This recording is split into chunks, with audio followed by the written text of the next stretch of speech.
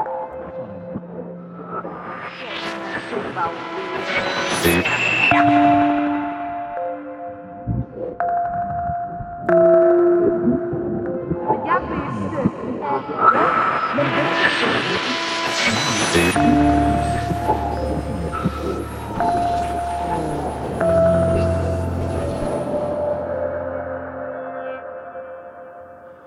lytter til Akt 1, Danmarks Lydteater, hvor du skal høre radioforestillingen Du vil møde en anden. Teksten er skrevet af Marie Bjørn og instrueret af Niels Erling. De medvirkende er Laus Højby, Benedikte Hansen, Camilla Lau og Nikolaj Groth i lydscenografi og musiske kompositioner af Markus Artved. Hørespillet er optaget live på Nørrebro Teater i juni 2022, hvor lydteknikken blev varetaget af Morten Frank Nebelong. Rigtig god fornøjelse.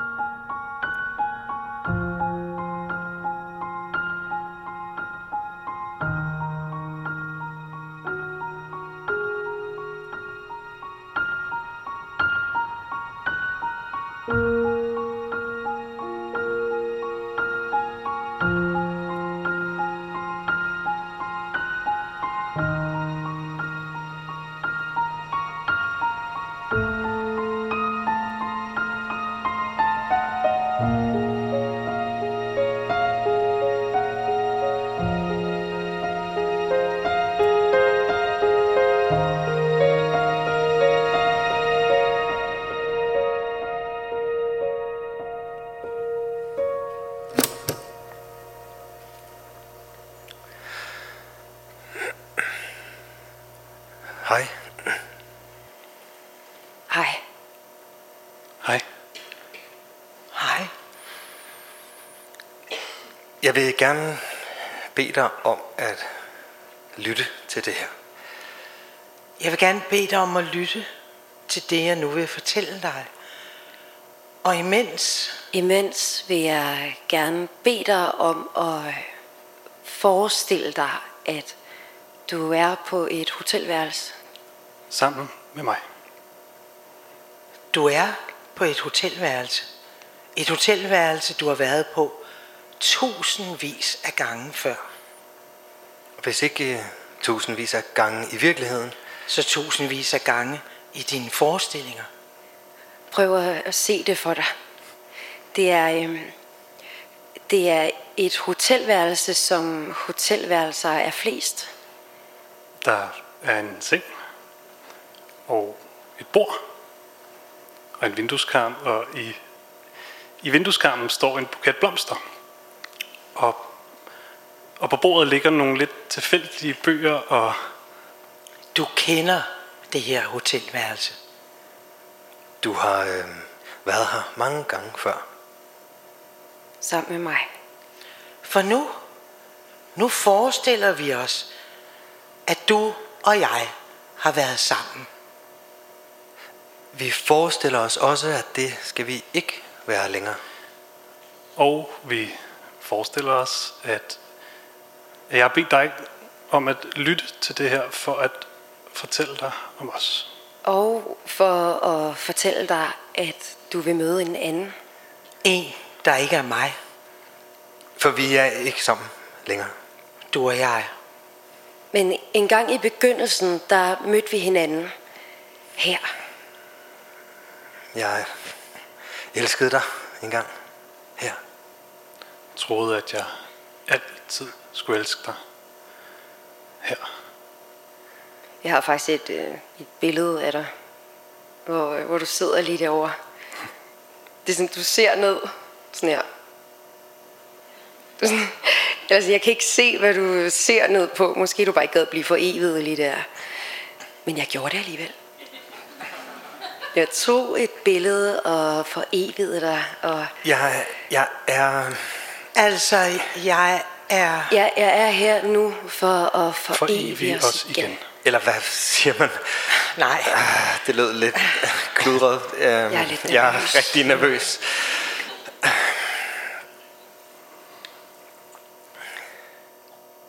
Sagt på en anden måde. Jeg vil altid huske dig. Det er derfor, jeg har bedt dig om at lytte til det her. Og det er derfor, at jeg er taget tilbage hertil, hvor vi mødte hinanden en gang. Her på hotellet, som vi indtog med al vores uro og tilstedeværelse. Og kroppe, der sultede efter hinanden. Jeg hungrede efter dig. Og du hungrede efter mig. Men du måtte ikke røre ved mig. Og jeg måtte ikke røre ved dig. Det var sådan en præmis, vi havde for møderne. Fordi vi var i andre forhold dengang. Så vi mødtes her i skjul. Lige her. Og jeg elskede dig. Her. Og jeg troede, jeg altid skulle elske dig. Her.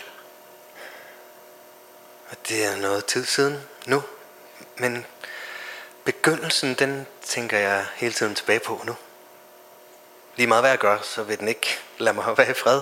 Den kører rundt heroppe, hvor forestillingsevnen bor. Det var min mor fortalte mig det, da jeg var barn. At forestillingsevnen, den bor lige her bag min pande. Og den kan få en til at tro på ondt og godt og muligt og umuligt. det er der drømmene kommer fra, sagde hun. Hvad med mareridtene? Spurgte jeg. Også der. Man vælger selv, hvad man vil forestille sig, men det er ikke altid lige let.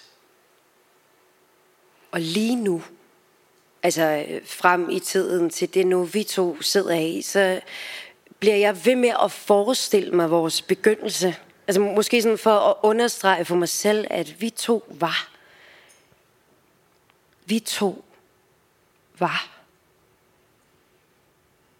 var så meget, vi to.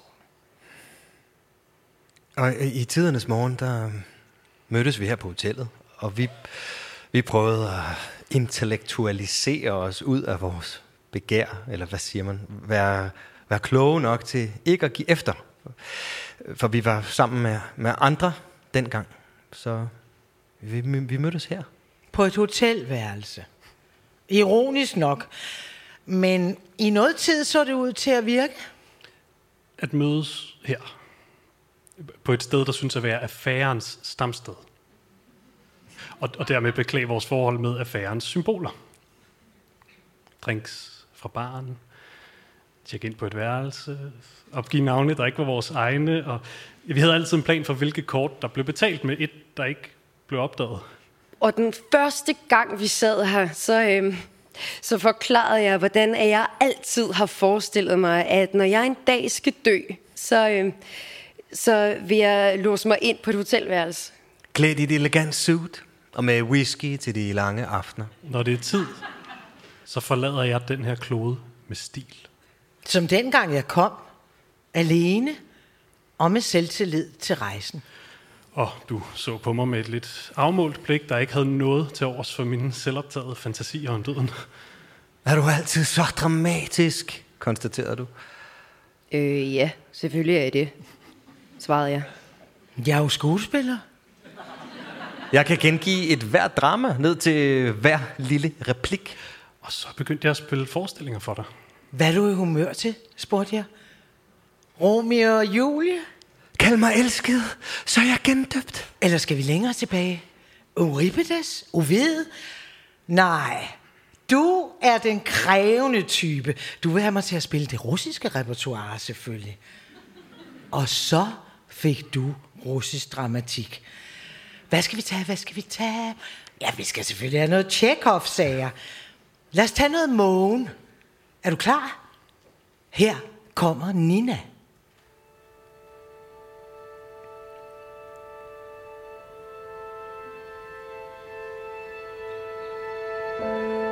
I 2 år har jeg ikke grædt. Men sent i aftes der gik jeg ned i haven for at se, om vores teater stadig stod der. Det står der endnu. Og jeg græd for første gang i 2 år. Men jeg følte mig let om hjertet, afklaret. Se, nu græder jeg ikke mere. Eller, jeg har forbandet dig. Jeg har hadet dig. Jeg har revet dine breve og fotografier i stykker, men hele tiden vidste jeg, at jeg for evigt var knyttet til dig. Jeg magter ikke at holde op med at elske dig. Det var også far og Mogen. Konstantin. Og du grinede over mine opførsler i idioti her. Og jeg elskede at få dig til at grine. Og jeg udstillede andre her. Men jeg vidste, at den jeg egentlig allermest altid udstillede var mig selv. Og du så igennem mig, men du blev. Du så bag alle de her roller, men du blev. Og jeg sagde engang, det bliver mørkt nu. Det bliver mørkt nu. Det bliver hårdt nu. Det bliver hårdt nu. Og du sagde engang, jeg bliver, selvom det bliver mørkt, Nikolaj. Jeg bliver, selvom det bliver hårdt. Og jeg sagde engang, nu bliver det mørkt. Hvis du skal gå, så skal du skynde dig at gøre det nu. Ud af døren, den er lige der. Det vil ingen bebrejde dig. Ingen, men du blev. Du blev. Jeg kunne nok aldrig rigtig helt forstå, at du blev. Det er altid gået over min fatteevne, at nogen kan affinde sig med mig, når jeg bare er mig. Men det kunne du. Du blev. Indtil du ikke blev længere, fordi vi skal ikke være sammen længere. Og fordi du vil møde en anden. Det er det, der vil ske. Og jeg siger det nu, så du ved, at det er det, der vil ske. I vil mødes sådan helt tilfældigt til en fest. Og det vil bare stå klart med det samme. Sådan den der måde, I ser på hinanden på. Den der måde, I sådan registrerer hinandens nærhed. Det vil slet ikke være til at komme udenom. Forstår du? I vil ende i sådan en lidt tilfældig samtale, der hurtigt vil blive drejet hen på at handle om rejser. Den, du vil møde, er lige kommet hjem fra en rejse. Noget arbejdsrelateret, men kombineret med ferie. Istanbul. Har du været der? Ved den, du vil møde, spørge dig om? Vi to, vi har også altid talt om at rejse. Men det blev ikke til så meget, som vi egentlig gerne ville. Og det vil du tænke på nu, når du møder en anden. Men før, at du vil møde en anden, så mødtes vi to her i begyndelsen. Og før, at jeg en dag vil låse mig ind på et hotelværelse for at dø, så mødtes vi her. Og vi mødtes her, fordi vi også mødte hinanden til en fest.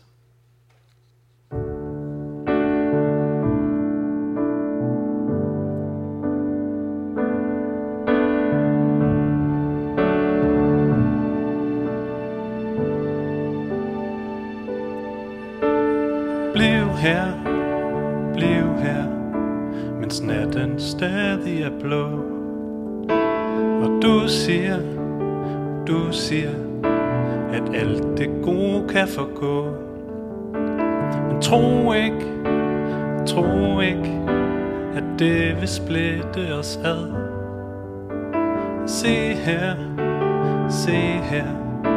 for når du ser, bliver jeg glad. Hvis en dag det skulle ske, at jeg gav op og tog afsted, så ville du skulle se i øjnene, at du ikke kunne følge med. At du snart vil være her alene. At vi snart bliver til en. Ved du, at kaoset vil forsvinde. Og ved du, at kærlighed, det gør blind. Og alting eksploderer i mig. Og jeg kan kun tænke klart med dig. Hvis en dag det skulle ske, at jeg gav op og tog afsted, så ville du skulle se i øjnene, at du ikke kunne følge med. At du snart vil være her alene. At vi snart bliver til en.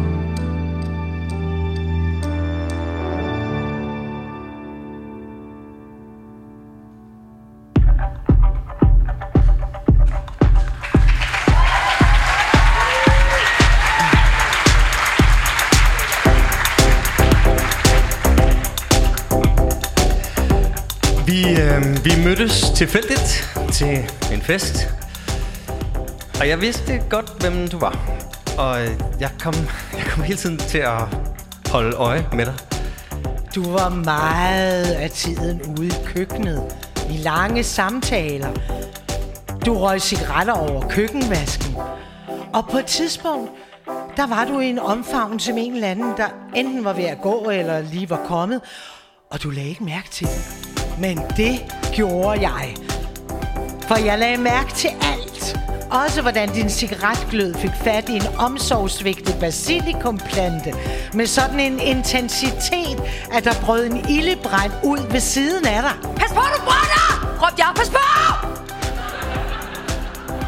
Og før jeg vidste af det, så var jeg henne ved vasken. Du sagde, wow. Efterfulgt af, tak. Det var nogle af de første ord, jeg hørte dig sige. Wow. Tak. Det var så lidt, sagde jeg. Og du mødte mine øjne med sådan lidt et forundret blik. Den skulle nødig brede sig, sagde jeg. Altså, ilden mener, han skulle nødig brede sig. Nogle gange opstår der faktisk branden ud fra selv. Bare en lille bitte tændstik, som en eller anden har glemt at slukke, sagde jeg. Det ville ikke være festligt, sagde du. Og jeg tænkte, at du tænkte, at jeg måske havde mindre, hvad man siger, at rykke rundt med heroppe end de fleste. Så jeg smilede og vidste ikke helt, hvad jeg skulle sige. Så jeg tog flugten. Først gik jeg ind i en stue, hvor jeg havde en lang samtale om en eller anden ny film, nogen synes var overvurderet. Senere gik jeg ud på altanen med den undskyldning, at jeg lige skulle ringe tilbage til en ven her kl. 23 om aftenen. Kigger du på stjerner? Sagde du så. Og jeg vendte mig mod dig. Nå ja. Eller nej. Eller jo. Ja, det gjorde jeg. Det var lige så lokkende. Du så op, og det er en smuk aften. Det er en smuk aften, sagde du. Det ligner næsten en himmel fra en 80'er-film. Det ligner næsten en himmel fra en 80'er-film. Og jeg vidste ikke, hvad jeg skulle sige. Du spurgte om mit navn, og jeg sagde mit navn, og spurgte om dit navn, selvom jeg egentlig godt vidste, hvad du hed. Du så på mig, og jeg så på dig. Tak for ildebrandsslukning, sagde du. Kan du hele min feber, tænkte jeg. Meget smuk aften. Ja, meget 80'er filmsagtig himmel, sagde jeg. Og jeg stod bare og så på dig og lidt efter noget klogt at sige. Korslag armene. Jeg krammede dem ind mod mig selv. Sådan her. Og fordi jeg lagde mærke til, at jeg gjorde det, så kom jeg til at tænke på en af de mange lærere på teaterskolen. Men det her, det var sådan en meget specifik amerikansk lærer. Øretæve indbydende, irriterende. George. Han sagde, at korslagte arme er min forsvarsposition. At det er noget, jeg gør, når jeg gerne vil beskytte mig selv. Meget originalt. Han sagde også, at jeg skulle huske på, at det vi siger, altså ordene, de udgør 7% af vores kommunikation med andre mennesker. Tonelejet 38% og kropssproget de sidste 55%. Ordene. Kun 7%.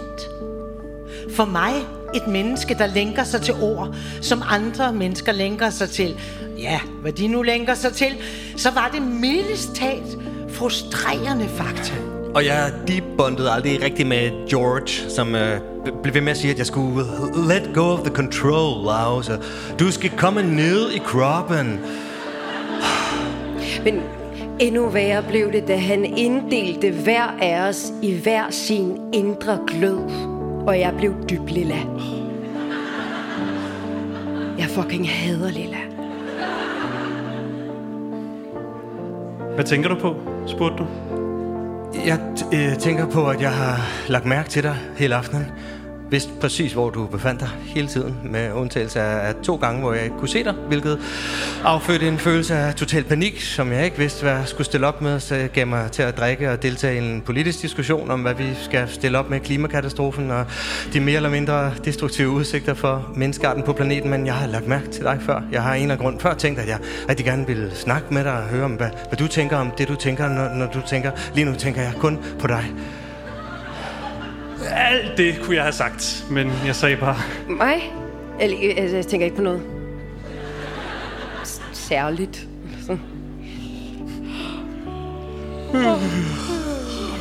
Jeg er så lidt træt. Er du ikke også lidt træt? Men nej, du var slet ikke træt. Du havde glædet dig til at feste. Det havde været længe siden.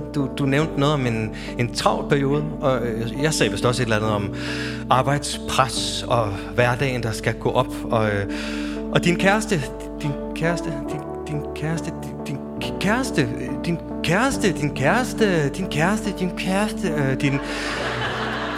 kæreste havde døjet længe med noget hovedpine eller et eller andet, så derfor havde du været meget hjemme sammen med din kæreste. Og lyden af det ord.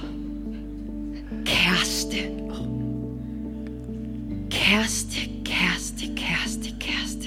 Så blev jeg ramt af sådan en kugle i maven af skyld blandet med skuffelse, og jeg fik bare lyst til at komme ud af det her. Samtalen og følelserne, men sandheden var bare, at mens du talte, så stod jeg og så på dig. Og jeg forestillede mig, at dig gå rundt i den skov bag det lille gule hus, hvor jeg voksede op engang. Du gik rundt ude i skoven, og det var vinter i det, du forestillede dig. Der var is på træernes nøgne grene, og jeg fulgte efter dig længere og længere ind i skoven. Kan du egentlig lide at plukke svampe? Fik jeg pludselig spurgt om. Hvad mener du? Hvilke svampe, sagde du? Og du troede, jeg talte om psykedeliske svampe? Nej, altså, det er bare de der årstidssvampe. Altså, man kan plukke om efteråret. Årstidssvampe? Ja, altså, de der... Jamen, jeg anede intet om svampe. Jeg ved ikke, hvorfor jeg var begyndt at tale om svampe.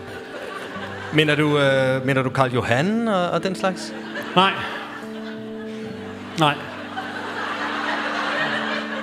Mere, nej. Kantareller. Men du kunne ikke høre, hvad jeg sagde, for inde i stuen blev der sat et nummer på, og... Du ville ind og danse. Det sagde du. Du frøs sådan. Det sagde du. Kan du huske det? Og hvordan du kunne fryse, det gik over min fatteevne. Du brændte jo i mig. Og du lagde din hånd på min skulder, da du gik ind. Dejligt at møde dig. Du så på mig. Og jeg så op i himlen igen. Helt op til Karlsvognen. Og så skyndte jeg mig at cykle hjem igen uden at sige farvel.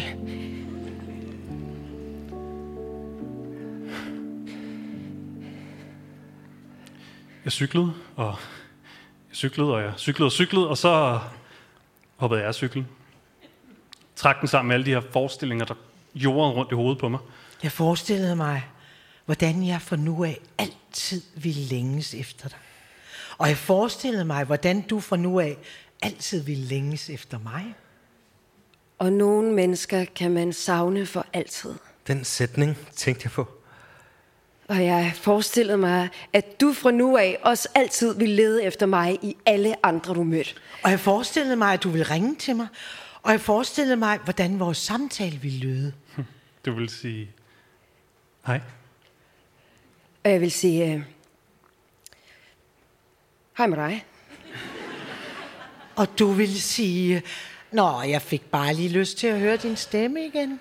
Og jeg vil sige, her er min stemme. Den er lige her. Er der mere, du vil? Og du vil svare, nå, nej, ikke så meget.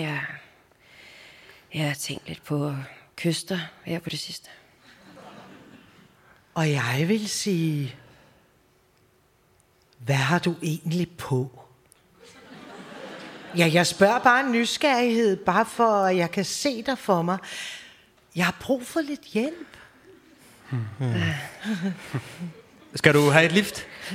Sagde du så, og jeg blev revet ud af forestillingerne. For der sad du og så ud af bagsædevinduet af en taxa. Du tog et sidste sug af en cigaret og knipsede den væk. Er du punkteret, sagde du? Selvfølgelig havde du fået lov til at ryge i en taxa. Hvad? Nå, ja. Punkteret. Løg jeg. Og jeg fumlede så min cykel om bag taxaen. Og mit hjerte, det galopperede. Jeg sætter mig lige ved siden af dig, sagde jeg. Nå, du gad ikke lige mere, eller hvad? Mere konstaterede du. Jo. Det er bare, jeg havde... jeg har en form for deadline i morgen. Løg jeg igen. Hvad er det egentlig nu, du arbejder med, spurgte du? Nå, teater, det er scenekunst. Jeg er jo skuespiller. Og du? Du skulle til familiefødselsdag 9:00. Du spurgte, om det var til at holde ud. Altså, at være skuespiller. Og jeg sagde, ja, det er faktisk temmelig ydmygende. Men på en eller anden mærkelig måde, så bliver man afhængig af det. Bliver man det, sagde du? Ja, det bliver men. Og du grinede. Og allerede det så jeg som en lille sejr, at jeg havde fået dig til at grine. Og jeg forestillede mig, hvordan det her, det var sådan et moment, der ville blive skrevet store kærlighedssange på. Og jeg forestillede mig, hvordan jeg selv, altså hvis jeg selv havde været sanger, helt bestemt ville skrive en sang om denne nat og dette møde. Og at jeg til hver evig eneste koncert altid ville sige, at denne her sang, den er dedikeret til en helt særlig person, der har forandret mig engang. Den lyder sådan her.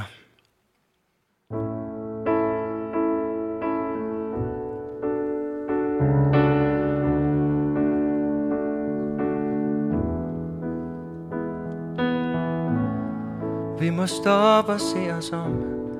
Du og jeg, vi har forladt de ømme løfter, som vi førhen gentog som besat. Nu bryder vi imens.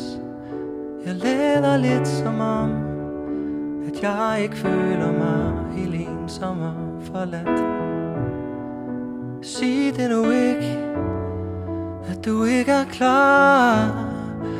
Tanken om, at du og jeg, vi aldrig bliver et par. Sig det nu ikke, at du ikke elsker mig. I så fald bliver det her min allersidste kommentar.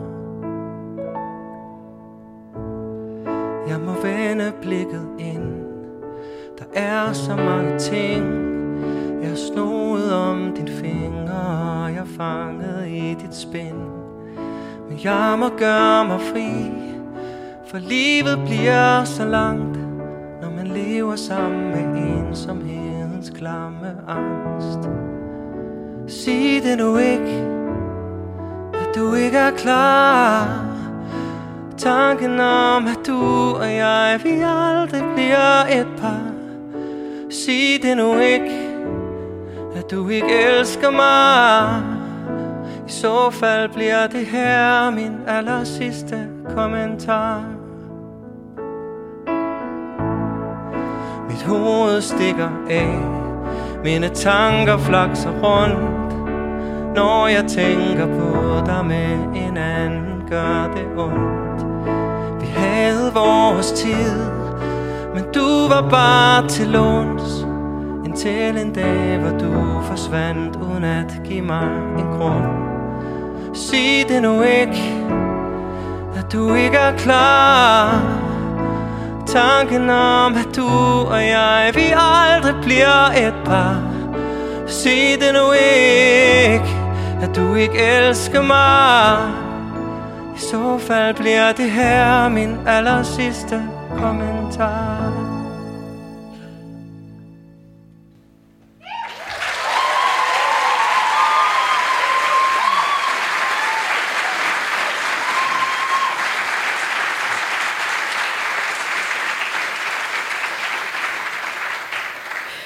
Nu er det jo sådan, at vi lader som om, at du og jeg har været sammen, og at det skal vi ikke være længere.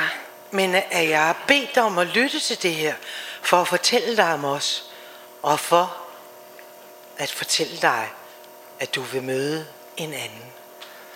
En, der ikke er mig. For vi er ikke sammen mere, du og jeg. Vi er nu nået til et af de afgørende øjeblikke, lige inden vi finder sammen. Vi er kørt i den samme taxa hjem fra festen. Vi er stoppet op foran hotellet, fordi at hotellet ligger lige præcis midt mellem vores to adresser. Har du... Altså, om jeg også har en kæreste? Ja, det har jeg. Sagde jeg, da vi steg ud. Og du grinede? Ja, det var ikke det, jeg ville spørge dig om. Jeg vil spørge dig, om du har betalt. Sagde du. Og så sagde du... Jeg ved godt, du har en kæreste. Hvor ved du det fra, sagde jeg? Almindelig research. Sagde du. Jeg har betalt. Sagde jeg. Og mærkede igen den kugle af skyld lige nede under hjertet. Men jeg gjorde ingenting for at stoppe den. Hvad skylder jeg? Spurgte du, og jeg fik øje på lys i vinduerne fra en bar lige over for hotellet. En godnat, Maja. Dine øjne fulgte mit blik. En lille en så? Sagde du. Ja, du skulle virkelig til familiefødselsdag i morgen. Og det var tæt på lukketid, og vi satte os ned ved et bord. Jeg lagde mærke til, at det var et råt, afhøvlet træbord. Og jeg synes, det var... Dejlige snedkerarbejde. Det tænkte jeg på, mens du bestilte 2 store fadøl. Og i noget tid snakkede vi om ingenting. Altså jo, vi snakkede om noget. Ja, vi snakkede om et eller andet. Ja. Jeg havde det, som om du lyste hele stedet op. Og jeg kunne godt lide tanken om, at folk troede, at du var med mig. At vi to hørte sammen. Var din cykel punkteret, eller var det noget, du lå som om? Spurgte du? Jeg var blevet lidt fuldere, end jeg følte mig på den modige måde, så jeg sagde... Jeg lyver altid, når der er noget, jeg gerne vil have.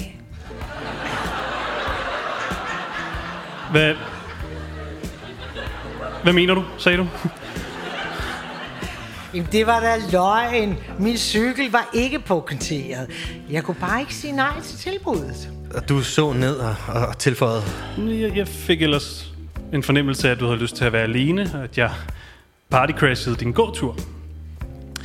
Er du sådan en, der udsender afstand, når du er interesseret i et menneske? Mere præcist sagt end nogen psykologer gennem tiderne, sagde jeg. Og tilføjede, skål! Og vi skålede flere gange. Du sagde, at du ikke rigtig troede på psykologer. Kun i krisesituationer. Jeg spurgte, om der ikke altid er en eller anden form for krisesituation, en eller anden nødvendighed for at tale med et fremmed menneske om sit lille liv. Du sagde, at det meste af tiden er jo bare dage, der ligner hinanden, hvor alle går rundt og føler sig vigtige. Men egentlig er vi jo alle bare en del af den samme store bakteriekoloni. Men så er der selvfølgelig de dage, der ændrer alting. Du havde altid tænkt på menneskeheden som en forvokset bakteriekoloni. Og du fortalte, hvordan du havde sagt det til den allerførste, du kyssede med, da du var 17, og var meget optaget af naturvidenskaben, og mikroorganismer især. Og så lige efter jeg havde kysset, så havde du sagt... Vi er jo bare bakterier alle sammen. Hvad siger du? Hvad siger du til at lave en koloni? Men vedkommende havde trukket sig væk og sagt... Hvad snakker du om? Du grinede. Ja, det havde ikke været nogen helt god scoring. Men anekdoten kunne du godt lide. Og så forklarede jeg dig om dengang George havde fortalt mig, at jeg var farven dyblilla. Og det var min opgave her i livet at hengive mig til det dyblilla. Og få det dyblilla i mig til at fange andres øjne. Og du kunne ikke forstå mit problem med farven lilla. Det fine ved lilla er jo, at farven er hverken kold eller varm, sagde du. Kold eller varm, tænkte jeg. Altså, helt klart varm. Hvad er det for nogle dage, der ændrer alting, spurgte jeg. Og du smilede. Kender du ikke det? Nogle gange forandrer livet sig jo på et sekund, eller et minut, eller time, eller en dag. Og bartenderen annoncerede, der er 5 minutter til luk. 5 minutter til luk! Jeg er altså ikke sikker på, at jeg helt kender det der, du taler om. Kan du ikke komme med et eksempel, spurgte jeg. Jo, det kan jeg, men det vil tage noget tid at udrede. Sagde du. Ja, det var det, jeg frygtede, sagde jeg. Men du kan ringe til mig. Sagde du. Men hvordan gør man lige det? Trækker jeg et nummer, eller hvad? Og du skrev dit nummer på min underarm. 26, 20, 23, 67. Men hvad hvis nummeret går af, sagde jeg. Ja, så må du memorere det så godt du kan. Tag det som en tillidsøvelse. Er det ikke det, din ven George ville have sagt? Au, for helvede! Udenfor hamrede jeg min pande ind i din, i et forsøg på at give dig et kram. Hvor er du altid så voldsom, spurgte du? Ja, det er jeg. Jeg er skuespiller. Så gik vi hver sin vej. Og jeg kiggede ind på hotellets svagt oplyste reception. Og jeg havde det, som om jeg havde feber. Da jeg kom hjem, tændte jeg for bruseren, listede ind i soveværelset for ikke at vække min kæreste, og skrev dit nummer for min underarm ned på side 66 i den bog, som jeg var ved at læse. Fordi jeg godt vil være typen, der kan sige, at jeg har læst den. 26, 20, 22, 67. Bogen hedder The Radicality of Love, og er skrevet af en kroatisk filosof ved navn Sretko Horvat. Sretko Horvat? Ja, som mener et eller andet med, at ægte kærlighed har svære kår i et kapitalistisk samfund, fordi vi i højere og højere grad reducerer hinanden til ting, der kan købes og smides væk, når vi ikke længere gider hinanden. Jeg tog alt mit tøj af og gik ud på badeværelset. Jeg tændte radioen og blev stående længe nok under bruseren til, at dit nummer næsten var væk fra min underarm. I radioen spillede de en melodi, som efterfølgende altid har mindet mig om dig.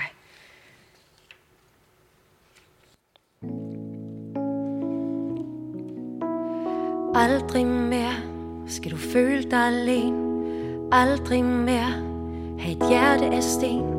Forelsk dig i mig igen og igen. Elsker du mig, så sig det igen. Dit mørkeste minde vil jeg tage fra dig. Din tungeste sorg begraver jeg, til der ikke er mere tilbage. Ved du mon godt, at den her verden vil knuse os? Ved du mon godt, at du en dag ikke kan huske os? Ved du mon godt, at en dag vil det sne, solen være væk, og så er det sket. Dit mørkeste minde. Måske er det mig, min tungeste sorg. Måske er det dig. Til der ikke er mere tilbage. Til der ikke er mere tilbage. Hvis bare du forstod. Jeg talte mine dage, hvor dig og mig bestod. Til der ikke var mere.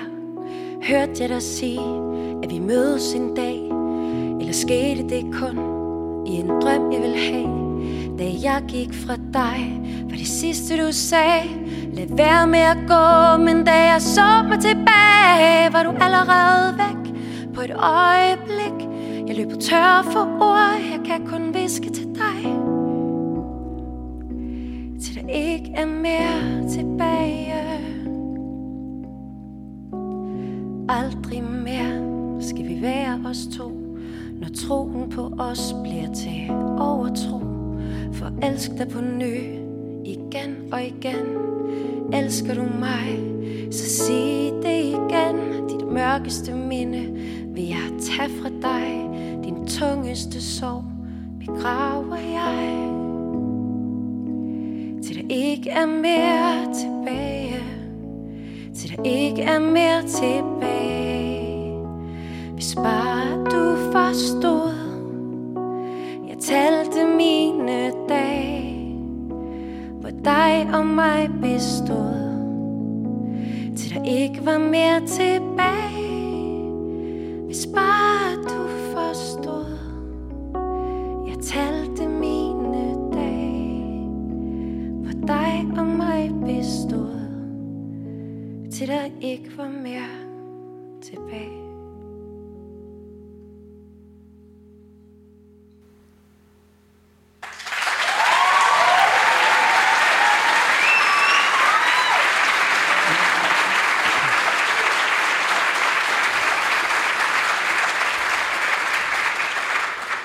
Jeg sov nærmest ikke.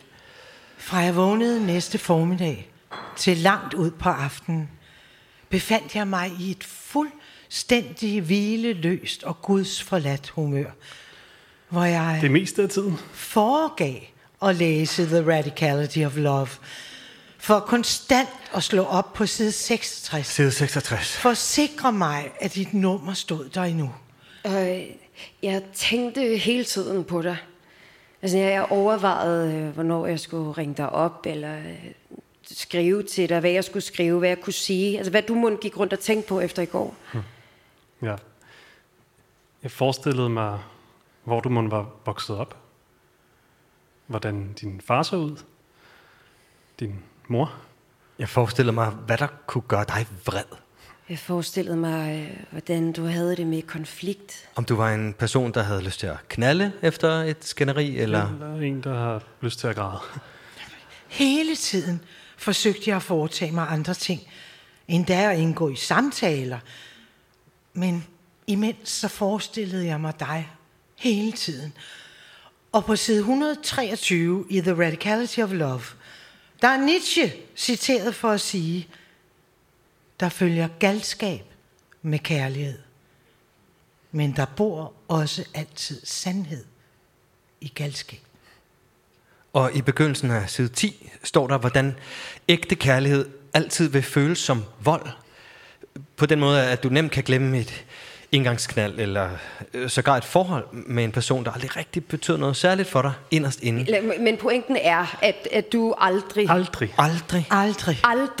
kan glemme et ægte kærlighedsmøde, fordi at kærligheden vil ryste dig med sådan en voldsomhed, at det vil føles som vold mod dit system. Og så ringede jeg dig op. Men lag på igen med det samme. Og du kan nok godt huske det. For mit annullerede opkald, det varede længe nok til det ville gå igennem, så du ville opdage det. Og derfor var jeg jo nødt til at ringe dig op igen. Jeg stod ude på mit badeværelse, og mit hjerte, det hamrede. Og så gik den på telefonsvar. Og jeg lagde på, uden at sige noget. Jeg formulerede klade efter klade, og sendte så en besked, der lød noget eller: Hey, Jeg ringede, fordi jeg stadig er nysgerrig på, hvad der kategoriserer en dag, der ændrer alting. Og hvornår man ved med sikkerhed, om det er det, man har oplevet. Kærlig hilsen, Laus. Du svarede med det samme. Jeg er lige i Netto. Svarer der senere. Jeg sendte sådan en emoji af en hund. Altså for at lave sådan en grineren henvisning til Netto-hunden. Senere skrev du. Jeg har for mange tømmermænd til at komme med et konstruktivt svar. Hvordan gik familietingen, skrev jeg. Uendelig kedeligt, svarede du. Kedeligt på, jeg vil myrde nogen måden, eller jeg vil bare gerne lægge mig ned og forsvinde måden. Myrde nogen. Okay. Okay. Hvis du frit kunne vælge en, du kunne slå ihjel, hvem skulle det så være, skrev jeg. Er der kun tale om et drab, eller må jeg få flere? Du må få så mange, du har lyst til. Og så skrev du. Jeg tror, det der kategoriserer en dag, der ændrer alting, er sådan en særlig følelse i kroppen, der ikke er til at komme ud af. Forstår du? Jeg skrev... Ja. Og mit hjerte hamrede og hamrede, som ville det aldrig standse. Og jeg tilføjede, hvem er du egentlig? Det skulle du have spurgt mig om efter de 8 drinks, jeg drak i går, skrev du. Drak du 8 drinks, skrev jeg. Ja. Du må spørge næste gang, du får lejligheden, skrev du. Hvornår får jeg lejligheden, skrev jeg. Og så aftalte vi at mødes på baren over for hotellet. Altså bare til en enkelt lille øl. Men da vi ankom aftenen efter, så havde de mandagslukket. Og vi skævede over på hotellets bar. Og jeg påpegede, at det jo ikke gjorde nogen forskel, at baren var placeret på et hotel. Ja, vi behøvede jo ikke at flytte ind. Men pludselig, så havde vi alligevel lejet et værelse. Det her. Hvor jeg nu sidder og fortæller vores historie. Det skete nærmest af sig selv. Og næste måned et til. Og derefter et til. Og et til. Og et til. Og et til. Det meste af tiden her på hotellet, der talte vi bare. Du fortalte om dig selv, og jeg fortalte om mig selv. Og vi talte om oplevelser og indtryk og personer, der betød noget for os. Og personer, der havde såret os. Og på et tidspunkt, der gennemgik vi alle de film og sange, vi kunne komme i tanker om, der handlede om elskende på hotel. Og du synes, at Coens Chelsea Hotel, den var for melankolsk. I det hele taget, så fik Coen dine tanker til at forsvinde nedad. Og det elskede jeg dig for at sige. At du ikke kunne rumme tanker, der fik dig til at forsvinde nedad, når jeg nu var sådan et menneske, der havde for vane ikke at kunne rumme andet. Og det kunne du heller ikke rumme. Min trang til at forsvinde nedad. Og det elskede jeg dig endnu mere for at sige. Og vi talte om at knalde. Og sådan potentielt at knalde hinanden. Altså sådan, hvordan det ville være. Sådan, om det ville leve op til vores forventninger, eller falde til jorden. Og hvad vi håbede mest på af de 2 ting nu, mens der stadig ikke var sket noget afgørende imellem os. Vi talte om, hvad du kunne lide, og hvad jeg kunne lide, og hvad vi altid har haft lyst til at prøve, men aldrig turde sige højt. Om fantasier, og hvad vi tænkte på, når vi kom. Og årstiderne skiftede, og op imod et år gik med de her møder på hotellet. Og jeg gik fra min kæreste. Og du gik fra din, og... Det blev mørkt. Og det blev hårdt. Men vi havde mødt hinanden, og det gjorde hele forskellen. Det gjorde, at kaoset omkring os, det af og til bare kunne få lov til at være noget, der var. Og ikke noget, vi behøvede at forsvinde ned i. Og jeg var så forelsket i dig. Hele tiden. Også når jeg forsvandt væk i kaoset og mørket og angsten.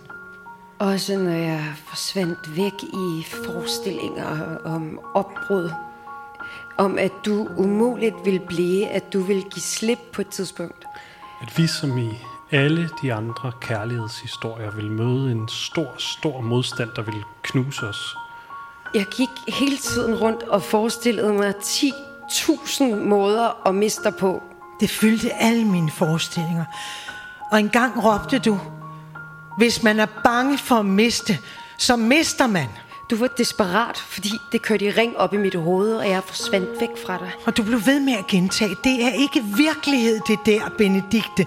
Det er ikke virkelighed. Men når jeg havde forestillet mig noget, så kunne lige så godt ske om lidt. Så kunne jeg lige så godt være beredt på ulykken og sorgen. Det, der ville knuse mig og rive mig i stykker. Rive mig væk fra dig. Jeg prøvede sådan at finde ud af, hvordan jeg kunne sige til dig bedst muligt, at du var alt for mig. Jeg overvejede at recitere kærlighedsdigte. Sådan kærlighedssange. Kærlighedsmonologer. Spille Peleas og Melisande der, lige inden den fatale hændelse sker, og de må dø for deres kærlighed. Og Peleas siger, alle stjerner falder. Og Melisande svarer, over mig også. Over mig også. Og selv når vi blev tavse. Selv når vi blev vrede og misforstået og såret, så var alt, jeg havde lyst til at sige, at du var alt for mig. Du var alt for mig, og du forandrede mig. Verden er for altid forandret, efter jeg har mødt dig. Verden vil for altid være forandret for altid, fordi jeg har mødt dig. Du satte dit aftryk i mig med sådan en dybde, som kun det mine forestillinger plejede at kunne sætte. Og nu var du overalt, og det kunne jeg ikke begribe, hvad jeg skulle gøre ved, så jeg blev bange. Det var det, der skete. Jeg blev bange. Og så blev jeg dum. For det var nok altid lettere for mig at sige replikker fra en kærlighedsforestilling, end at sige de her ting til dig. Men det er derfor, at du skulle lytte til det her i dag. Jeg elskede dig. Også når tårerne trillede ned af vores kinder, og når jeg drev dig til vanvid, og når vi dansede og dansede. Men en dag væltede du. Altså, det var ikke mens vi dansede, men det er sådan, du væltede ned ad trapperne, fordi du var ved at komme for sent. Okay, det har faktisk ikke noget med det at gøre. Jeg ved ikke, om jeg nævner faldet, fordi jeg ikke er i stand til at tale om det, der er brast mellem os. Jeg har ikke de samme ord om afslutningen, som jeg har om begyndelsen. Men det var ikke sådan, det skulle gå. Men det var sådan, det gik.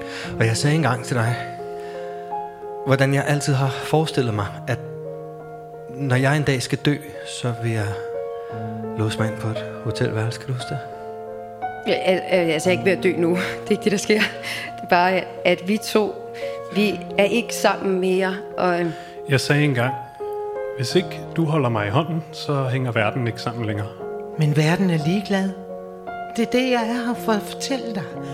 Verden, den er grundlæggende ligeglad med dig og med mig og med os og med, at du vil møde en anden. Men det er jeg ikke. Du vil møde en anden. En, som ikke er mig. Og jeg fortæller dig det, fordi det er det, der vil ske. Og det er sådan, det skal være. Af og til vil du da sikkert tænke på mig, på os. Og du vil få lyst til at ringe mig op, bare for at høre min stemme. Men også den trang vil forsvinde med tiden. Med tiden vil du ikke længere få et sug i maven, når du hører mit navn. Med tiden bliver mit navn bare et blandt mange andre navne, og ikke et navn, der kan skabe en indre orkan på sekunders acceleration. Med tiden bliver mit navn et, du ikke længere elsker.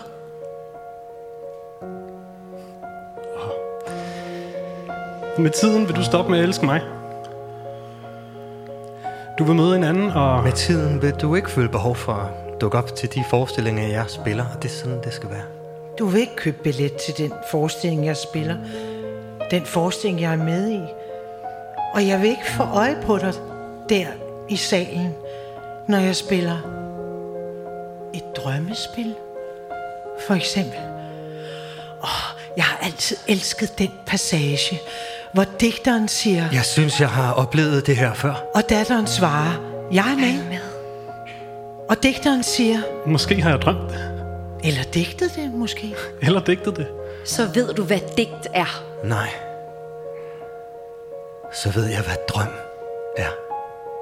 Og jeg vil ikke se dig blandt publikum, når jeg spiller den passage, for du vil ikke se mig spille den forestilling. Du vil ikke se, hvordan jeg vil græde, når jeg får øje på dig der i salen.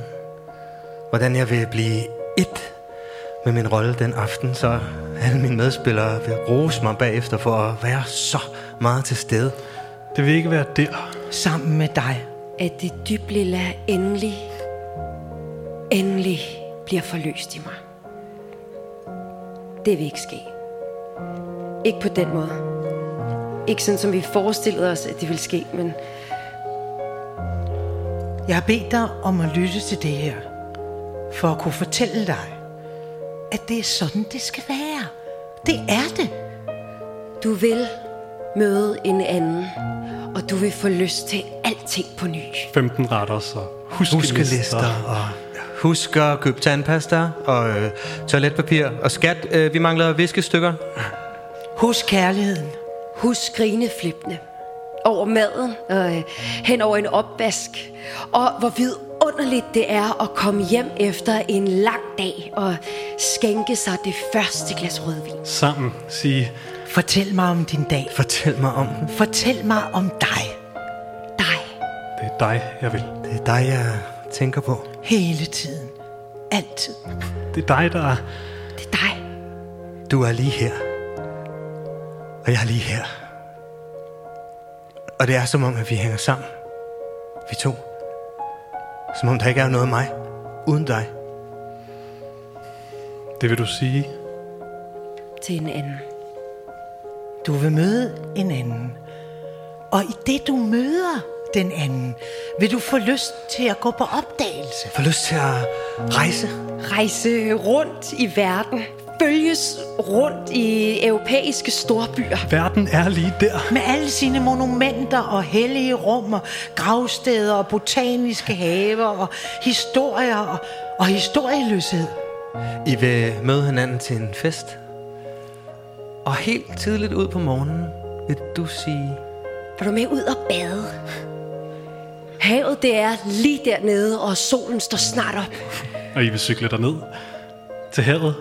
Og I vil tænde hver jeres cigaret, selvom du egentlig er stoppet med at ryge.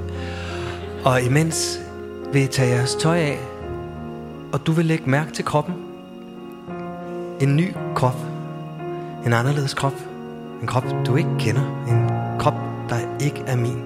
Og I vil bade sammen og løbe bagefter for at få varmen. Købe en kop lidt formælket kaffe i en kiosk. 2 danskvand med citrus og en pakke Treo for at følge det gamle husråd om, at hvis man tager 1-2 Treo, inden man går i seng, så tømmer man det væk, når man vågner igen. Og I vil se solopgang, og du vil betragte den nye krop, hvordan dens undertrøje bliver våd af vanddråber, der drypper fra håret. Du vil forestille dig de stille vanddråber ned langs en nøgen ryg. Du vil ikke kunne lade være. det vil give et sug i maven. Forestillingerne om alt det, der vil komme lige om lidt. Alting vil føles så sprænglevende igen. Så sidrende. Du vil møde en anden. En, der ikke er mig. Og du vil i mødet med den anden, ligesom i mødet med mig, altid vende tilbage til begyndelsen. Fordi begyndelsen er så definerende. Fordi det er begyndelsen på en fortælling. En kærlighedsfortælling. En mainstream, populærkulturel banger med de samme kendte skuespillere i hovedrollerne. Fordi det er begyndelsen på kærligheden igen og igen. Så overraskende Og brutal. og forandrende.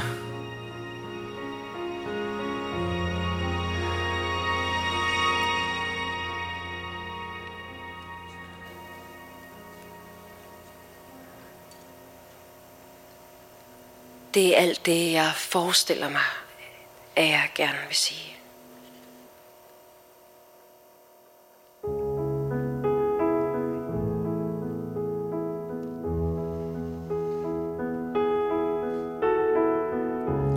Fuglene flyver en anden vej end der, hvor vi skal hen.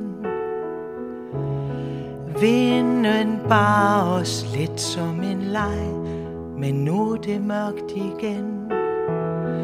Du ligner sol og drømme fra en tid, hvor alting virkede nemt.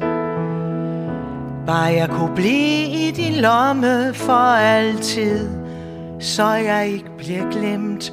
Bare vent. Kom dans med mig, bliv hos mig, tror du ikke du kunne. Bare vent. Hør på mig, rør ved mig, tror du ikke du kunne. Elsk mig igen. Elsk mig igen. Elsk mig igen.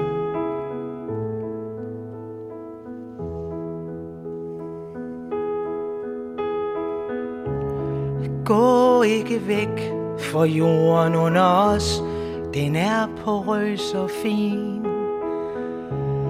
Jeg troede altid det skulle være os. Kom, vi drikker bare lidt vin. Du ved altid lige, hvad du skal sige. Du er så lærnem. Hoppede altid lige direkte i. Jeg holdt min dør på klem. Bare vent. Kom dans med mig, bliv hos mig, tror du ikke du kunne. Bare vent. Hør på mig, rør ved mig, tror du ikke du kunne. Elsk mig igen. Elsk mig igen. Du som regnvejr vasket sminken af min kind. Jeg blottet føler mig som ingenting. Bare vent. Kom dans med mig, bliv hos mig, tror du ikke du kunne. Bare vent. Hør på mig, rør ved mig, tror du ikke du kunne. Elsk mig igen. Elsk mig igen. Elsk mig igen.